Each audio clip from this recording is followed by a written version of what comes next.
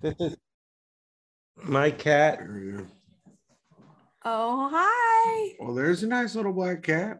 Yeah. All right, so we're starting, and hello and welcome to Great Hang, the greatest hang that's ever hanged. I'm your hang, Tim McLaughlin, coming to you with your other hang, Micah Fox. Hello, Micah. Tim, you What? rude piece of shit. What? We have the greatest guest this show has ever had on the show. Oh, You couldn't God. even wait for him to sit down to start a the better intro. guest than Django Gold. They're all better than Pressure. Django Gold. Let me introduce him so we could get a Yes. okay, our guest today, it's a huge deal for me. This is one of the first comedians I ever repeated their jokes like on the schoolyard. You might know him from Dumb and Dumber, from the phone booth scene. Uh-huh. He's been on Seinfeld, Mhm. Dr. Katz, Mm-hmm. fucking a million other things. Give it up for the one, the only Fred Stoller. What pressure now? Yeah, do a good job, Fred. I know, my God. You know, when people die, you know, like Gilbert or Norm, you just watch, you go down the rabbit hole of YouTube, and you know, it's also amazing. And so now I'm going to compare myself to that. Well, they'll be watching this when you die, Okay. so Yeah. be thoughtful. This will be one of the very first YouTube things anyone ever looks up. Exactly. Was Fred Stoller actually a piece of shit? Whoa. It's Well- yeah. Well, I'm glad to have you on. You're in LA. I'm interrupting you to say now when I do these, I practice not interrupting because I'm so annoying. So I'm interrupting you to let you know I'm going to try hard not to interrupt because I hate when I see myself doing it. I tried doing a podcast years ago and I was really annoying. So Was it your own podcast, but you just kept interrupting everyone? yeah, basically, you know, Al Madrigal, am I saying his name right? He gets mad. He had that network, and this is before the pandemic. It might have been easier with Zoom and everything. But I thought, oh, a studio, but I don't have a burning desire like Bill Burr or Adam Carolla to rant about Rihanna or anything. I don't know what's going on. And they could talk about anything for an hour. And I thought, all right. And I had my book out, Maybe We'll Have You Back, about, you know, being a character actor. And I thought I would like, you know, just do a different character actor every week.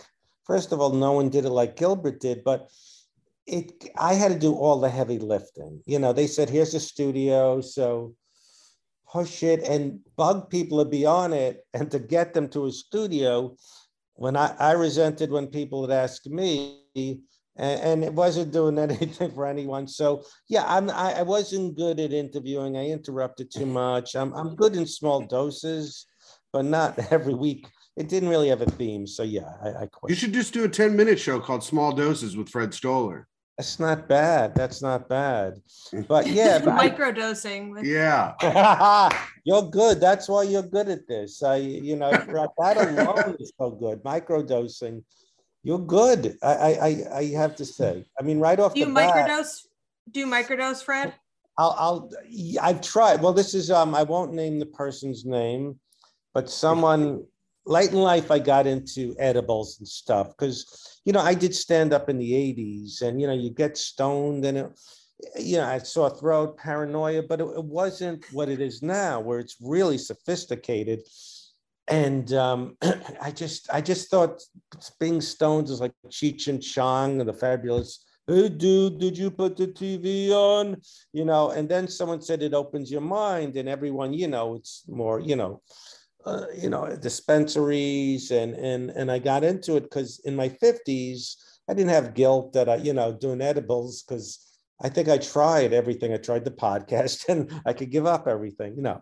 So yeah, so then I there's no guilt about, you know, but TMI-ish. Well, it's not too. No, it's Norm Macdonald used to hate when people he'd call it confessional comedy. You know, he talked about molestation or antidepressant or being sick, and he kept it in. But mixing edibles with antidepressants, I'm just sleeping all, you know, too much. It just stays in my system. But so this person gave me these tabs. I was hanging out at his house. I go, this is microdosing. You know, I'm in it experimental. I've tried ketamine infusions legally, and And I went, all right. And I thought he was giving me heroin microdosing, but it was LSD. So he goes, don't take it for 3 days in a row and only do one. So, and I was, I liked it. It was a nice jolt. So I said, I'm microdosing heroin. What are you doing, Fred?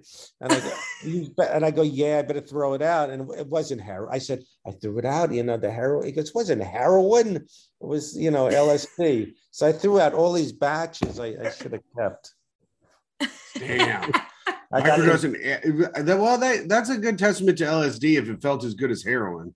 I don't know what heroin is. I don't think I would do it, especially. You did do it in your mind. You said yes. Yeah, that's true. I did it the way I was instructed. It won't be a problem if you only do one and you don't do it for 3 days in a row. You just put the tab and let it dissolve on your. And the person that was telling you this was a doctor or a drug dealer?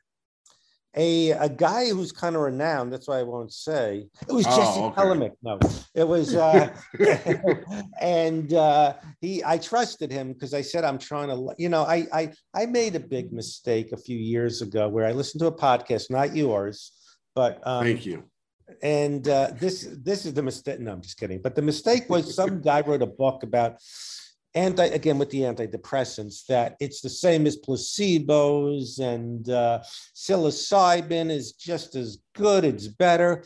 So like a schmuck, I stopped and I was staggering the street. I had, sea legs and it was very bad to get off them. And this guy, it was a stupid, generic thing. Oh, it's like placebos. And no. So, but that's what got me interested, just hearing that different kind of psilocybin stuff is better than antidepressants. No, I need both, or just and the psilocybin only works as a long term. That's you microdose and then it fixes you in a few years. That's how it's supposed to work. It doesn't do it automatically. Yeah, it's supposed to continuously make you feel better. I did change your brain chemistry. So that's what I was told by my renowned drug dealer. Yes, you can't just do it here and there. And I went to got ketamine infusions, and it was amazing because I never really tripped or anything on edibles, but you're on a slab. It's only like 45 minutes. But you're on a slab? Is that a slab? That's like a morgue. Maybe I was like, they put you out cold, zip you up.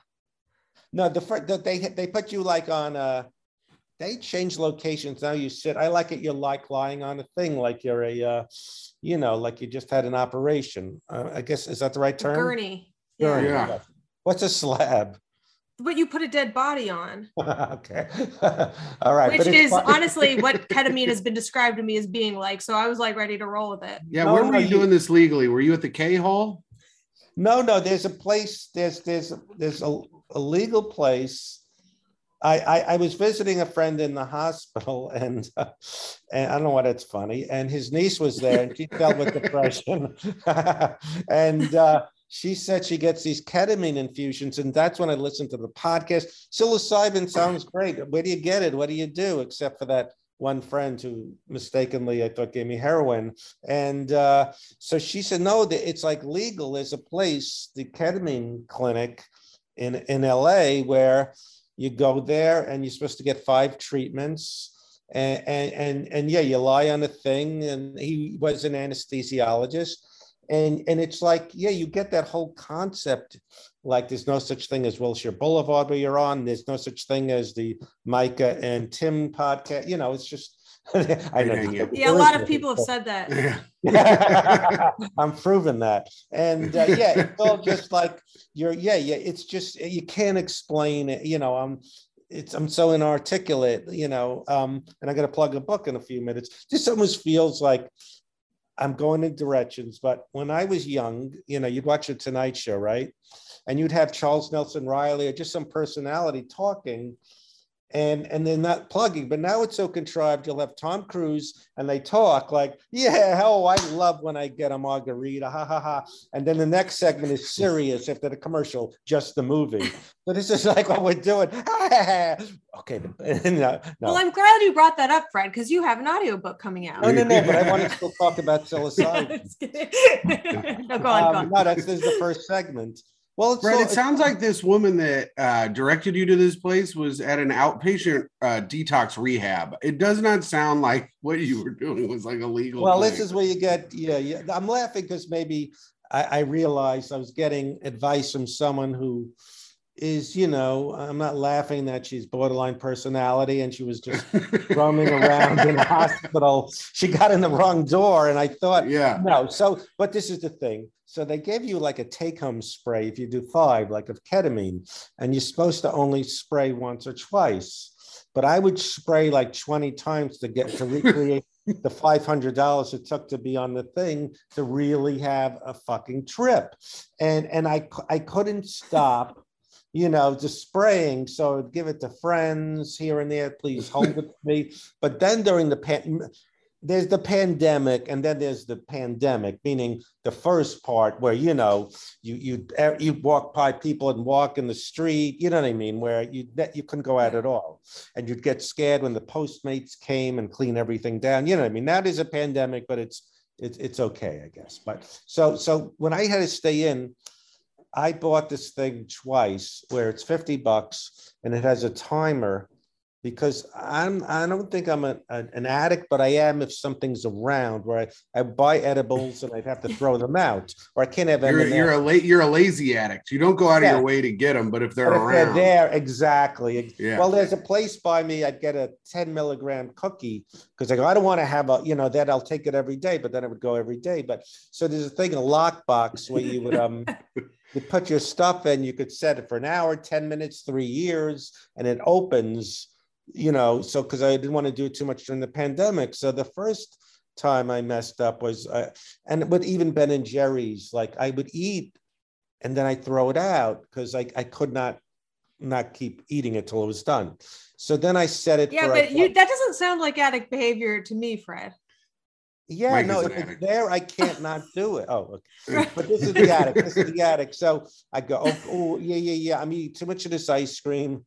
Let me set it for an hour and I'll just have a few scoops more, not the whole thing. So by accident, I put it for one day and then I broke it.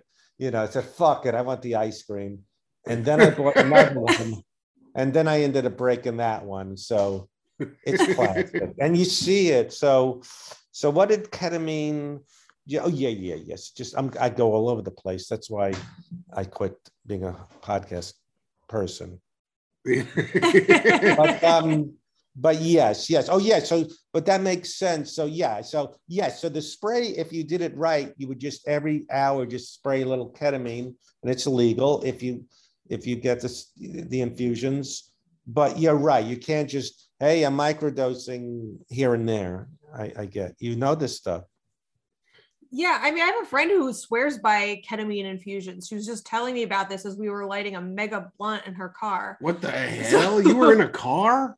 Listen, Tim. Whoa. Some of my friends are doing better than you. Yeah, no, it's not cheap. It's not cheap. And it was funny, like the last time I did it, I was getting all these visualizations, but most of it, sometimes that time maybe something was off because you're supposed to have no clue you're on a thing on Wilshire Avenue or anywhere, or, no sense of where you are, and then I was aware, and then I was getting all these visualizations, and I was like, all right, I get it. I was almost like, could we wrap this up? You live, you die. It was like, but I was saying, I get it. Like, I was doing it over and over. It's being repetitious. So it's like, I get it. Yeah, I get it. So yeah, that was that. And so yeah. No, you Tim, I never met you obviously, but you're a big muscular guy. So I would think just more fat. I just look pretty good in this photo, but I'm more fat than muscular.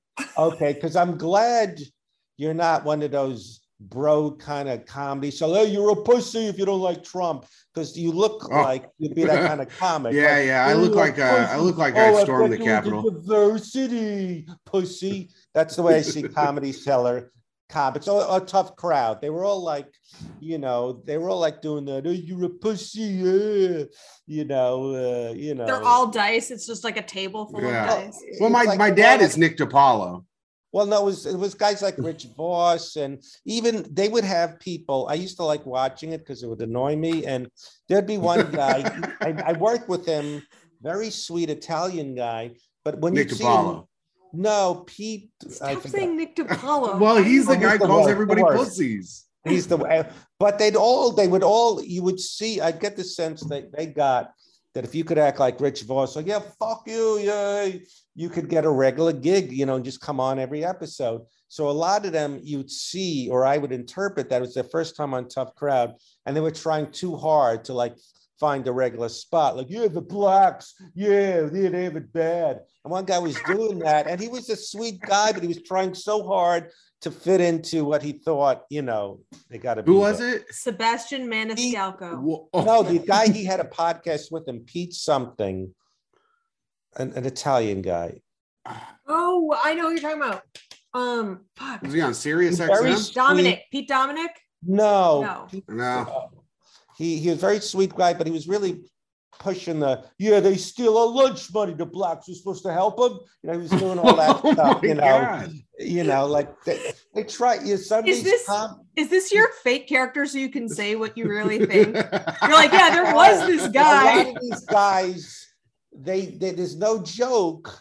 But like, what's his name? Your favorite, like Ari Shaffir will go, "You Kobe, fuck him. He was a rapist." Like they think it's brave that they're being an asshole when there's no real joke, is what I'm saying.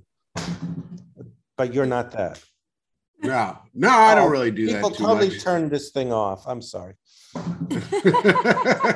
No, I don't. I mean, I will call people pussies and stuff, but not for shock value, just because they are pussies. Okay, well, I'll better be quiet and not talk about that. Because then they'll call me a pussy. But no, you know where I got it from? Those Opie Anthony guys. One time, and Jay Moore would do the thing. If you do a Trump joke, you're a pussy. If you don't like Trump, that's their big retort. Right. So that annoys me. I'm excited. Are you excited to have him back on Twitter when Elon Musk takes over? He said he'll never come back, but I think he's too funny on Twitter. Well, I don't think he will, because he's never contradicted himself. You can find any evidence of Trump doing something or saying something contradictory. There's no evidence. I think what I'll do, I always do this thing on Twitter where I'll say, like, the thing, it took me a while to like learn. Someone is trending like Scott Baio or James Woods.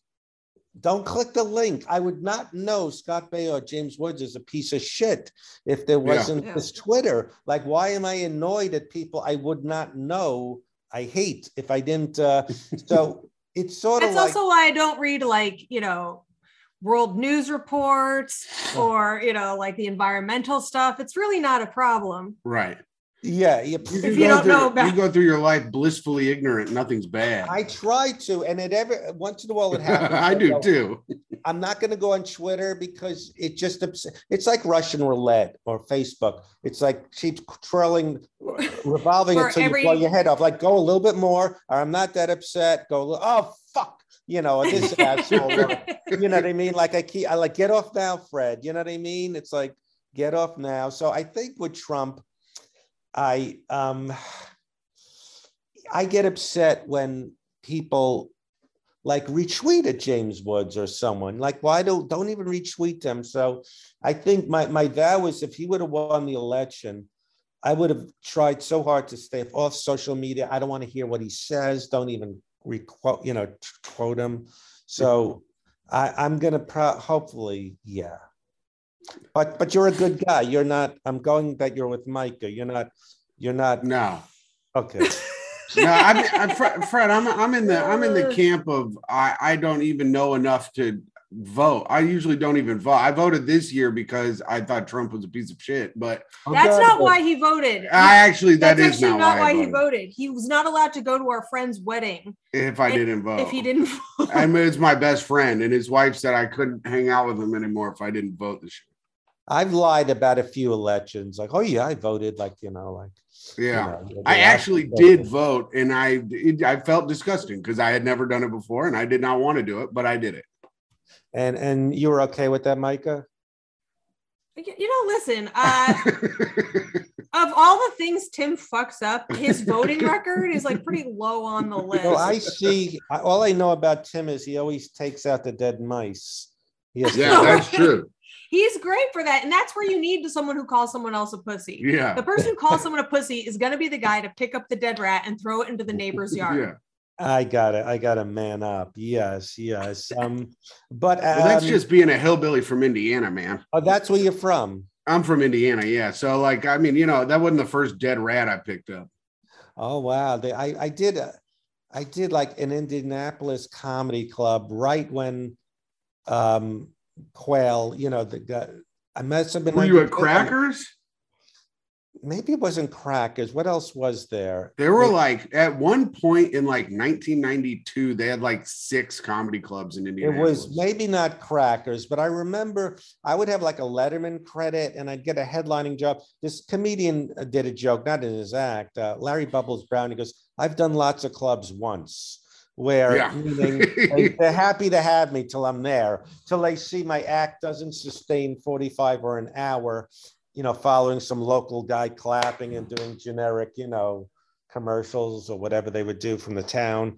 But I remember, I'd have to do, there was like, I remember those days where there was a woman, this hasn't happened in a long time, but I didn't meet too many women when I did my act, but one woman saw me on Friday and wanted to come see the show Saturday. And I felt so bad because she had to sit through 3 45-minute stretching my ass off sets.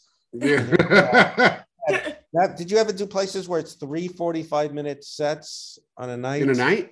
Yeah. Yes. We just did Go Bananas in Cincinnati. I mean, we didn't do 3, but we did 2 in a night.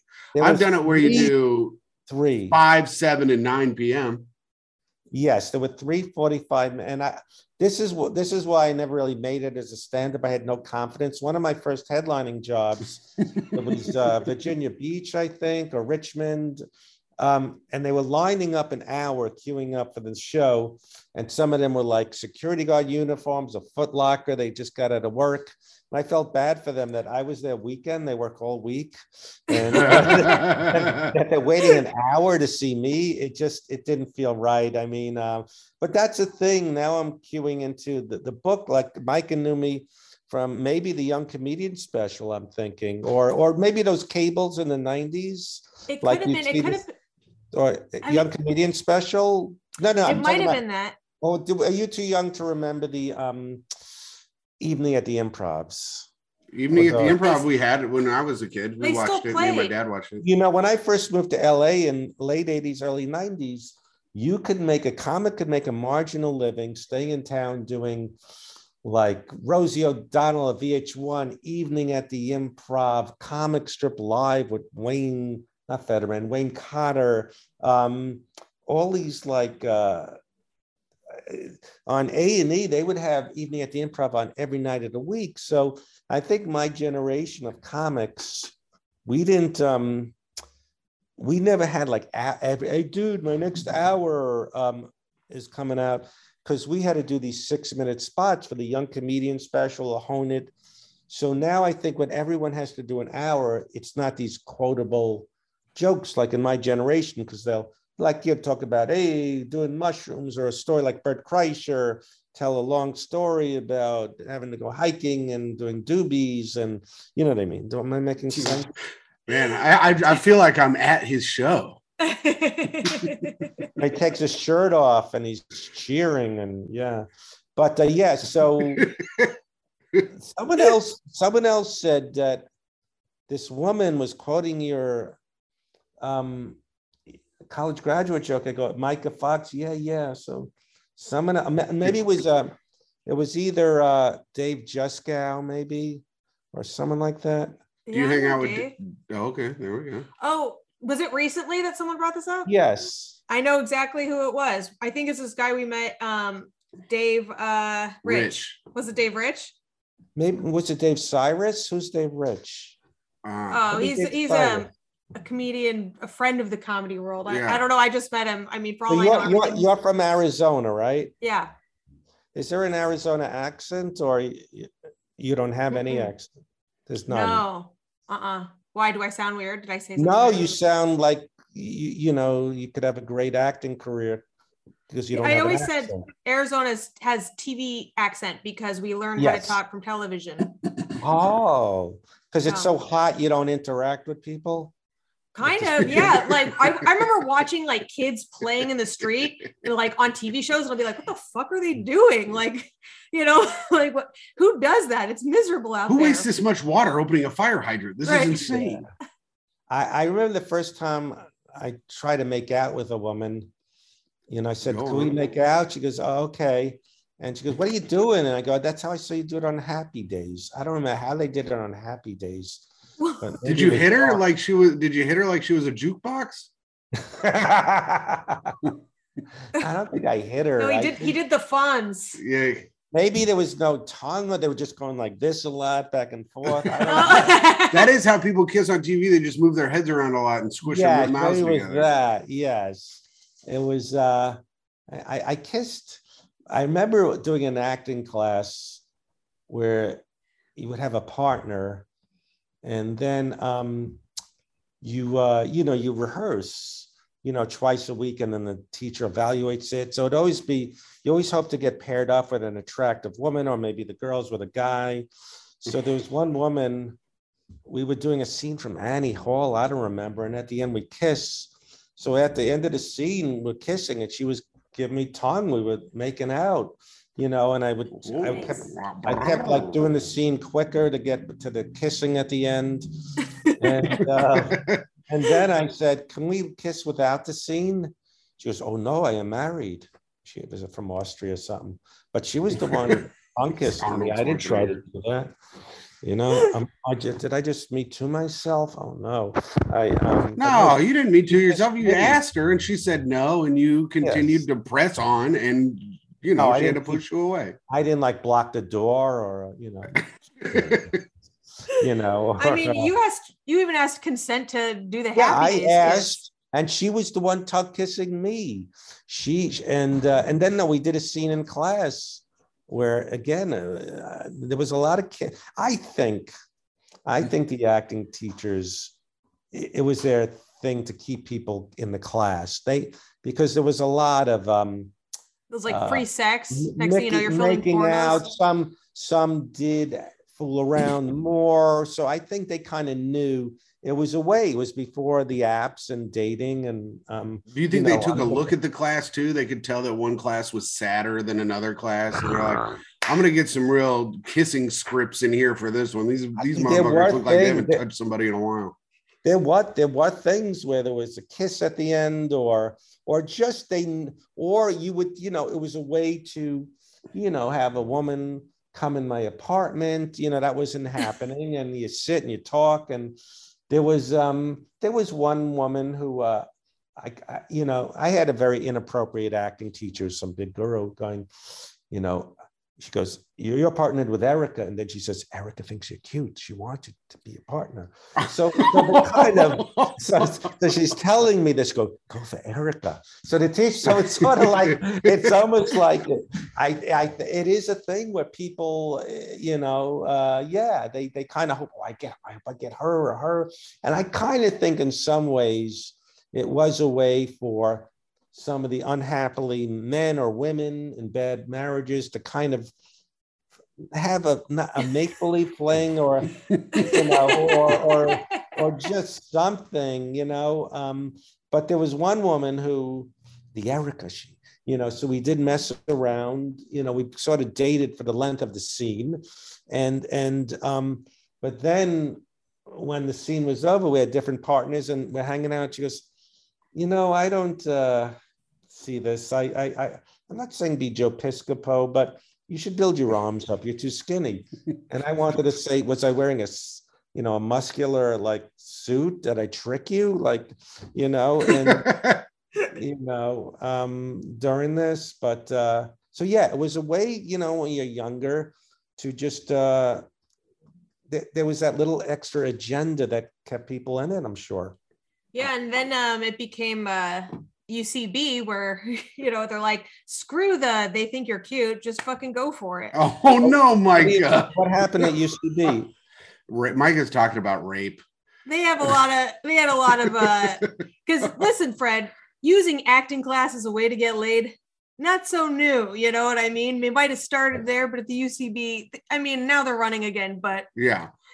But wait, you mean they would like teachers or students would do it? Did Micah just That's not true. The teachers would rape all the students, and everybody knew this. That's and crazy. That's why they shut down. Well, no, it is. I got tired of, on a serious note, acting class because well, this is my advice I give to people about acting or anything. They go, do you have any, you know, do you ever have this when people go, what's your tip for acting or comedy? And there's no generic rule or anything, but my thing for tell them move the mic stand behind you. Yes, that. But I go even for comedians. Like, should I go to comedy school or class? Obviously, you know, you have to do it thousands of times. You can't take a class, and classes tend to be masturbatory because no, I don't mean that literally, but it's like, well, no, there was a place, Flappers out here. I tried returning to stand up, and there was a thing called the Yoo-Hoo room, a little room, or the thing, and I'm killing anything I say. But it took me a while to figure out this is like a comedy club. I don't know anyone. That it was mostly bringers, but it was a big thing where to get stage time, you had to take their class. And when you do those places, they're going to laugh their asses off because, hey, let's support Sheila, and they have to bring 12 of their friends. So it's not accurate at all, even if you're killing. So people take these acting comedian classes, and it's finals, and you bring all your friends. Hey, I have catch, and they're applauding. So it's not accurate. But this is what I say: it's okay to go to acting class or comedy class. To be it with people at your level to share information. Oh, there's an open mic here, or don't go to the UCB or whatever. And the same thing I feel about therapy. Don't be a permanent student or a permanent patient. You know, you get a foundation and then be in the real world. So the thing is, I got tired of acting classes for many reasons, but I don't like these self-anointed gurus, because there are no rules how to make it. So these people, they prey on vulnerable people, like an acting coach, a life coach, the best acting teacher. So it's okay if you're younger and you need hookups and, you know, and to meet people, but I don't, It does seem good for meeting people. I mean, it always seems good for meeting people. And Fred, as far as meeting people goes, we are almost out of time. Oh my God. So this is why, we need you to get the people to meet you in your new audio book. Damn, that segue sucked. that was terrible. I was trying. It almost made sense because you and Fred just met, and I was like, oh, he might make this fucking work. I had so much hope, Tim. And then you just fucking what? I blew it. But no. Okay. So, all right. So, I was on a young comedian special in 1989. And again, I'm sorry, I keep saying you kids. Actually, I'm dating someone. I don't go into too many tangents. She's very young.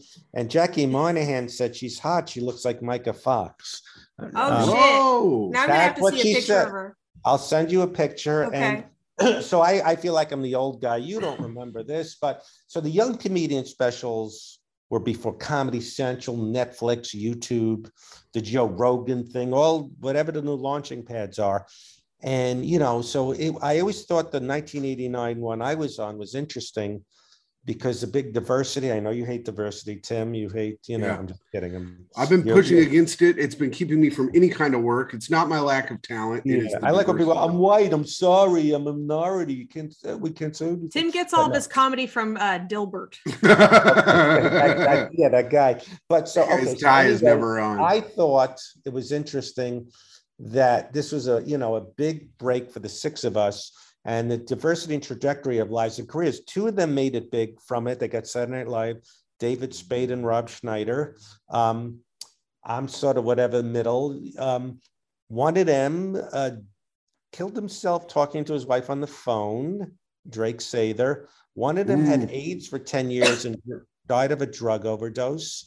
And the woman, the hot woman on it, is struggling a little catering. She's okay. She participated. So it's sort of like, I know you're a basketball fan, Indiana, right? You like basketball? Yep. It's sort of like, you know, those things like the Fab Five, you know, the college class, some made it, some didn't, some you thought would make it. So it just follows us, and people liked it. Judd Apatow, a lot of people, and so I finally did the audio book, and it just, you know, I was very excited. I just put it out. I said to Micah, what's it called? It's called 5 Minutes to Kill, because you know you have 5 minutes and you really had to kill, and I did the audio. And what's his name? Gary Gulman. I didn't know, read it, listened to it. I was so excited that someone liked it. So I'm trying to, you know, just hope people. I'm not looking to make big money, but I like getting stories out there. I have other stories, and then maybe I'll make some fucking money. Yeah, let's Fred. make some money. Buy Fred. Fred's. It's an audiobook. Yes, it's on Audible. It's or just audio. Yeah. It's on Audible. Yes, it's you know where everything is. It's called 5 Minutes to Kill, and I'm glad my voice wasn't that annoying. I can't do impressions, but I did you. Hi, Fave. That's Jan Karam. My Jan Karam, my David Spade, and my Dennis Miller, and Rob Schneider were all the same. Yeah, here I am, David Spade. He's from Arizona, so I know. So him and Micah are both from Scottsdale. Yes, that's right. Yes, so so I knew all. I had to do research about. He came from.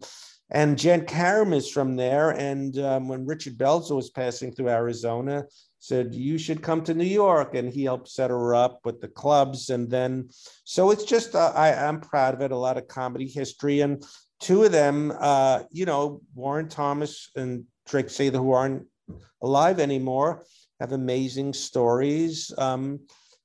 Just, you know, very sad, but they were, some of them, Chris Rock was on Bill Maher, and he's Chris said the funniest guy you never heard of was Warren Thomas. So just so about these, do you know people in your era that the funniest guys no one heard of, but they're not? Don't say Dave just now. I'm just kidding. I think he's a little ahead of our era, but I would. There's plenty of people that I thought were brilliant that just sort of disappeared, you know, for whatever reason. There was like people used to always talk about Rick Shapiro. Remember him? Rick Shapiro. Well, I mean, now Rick Shapiro, I mean, he's just kind of lost it from now, but everybody loved him.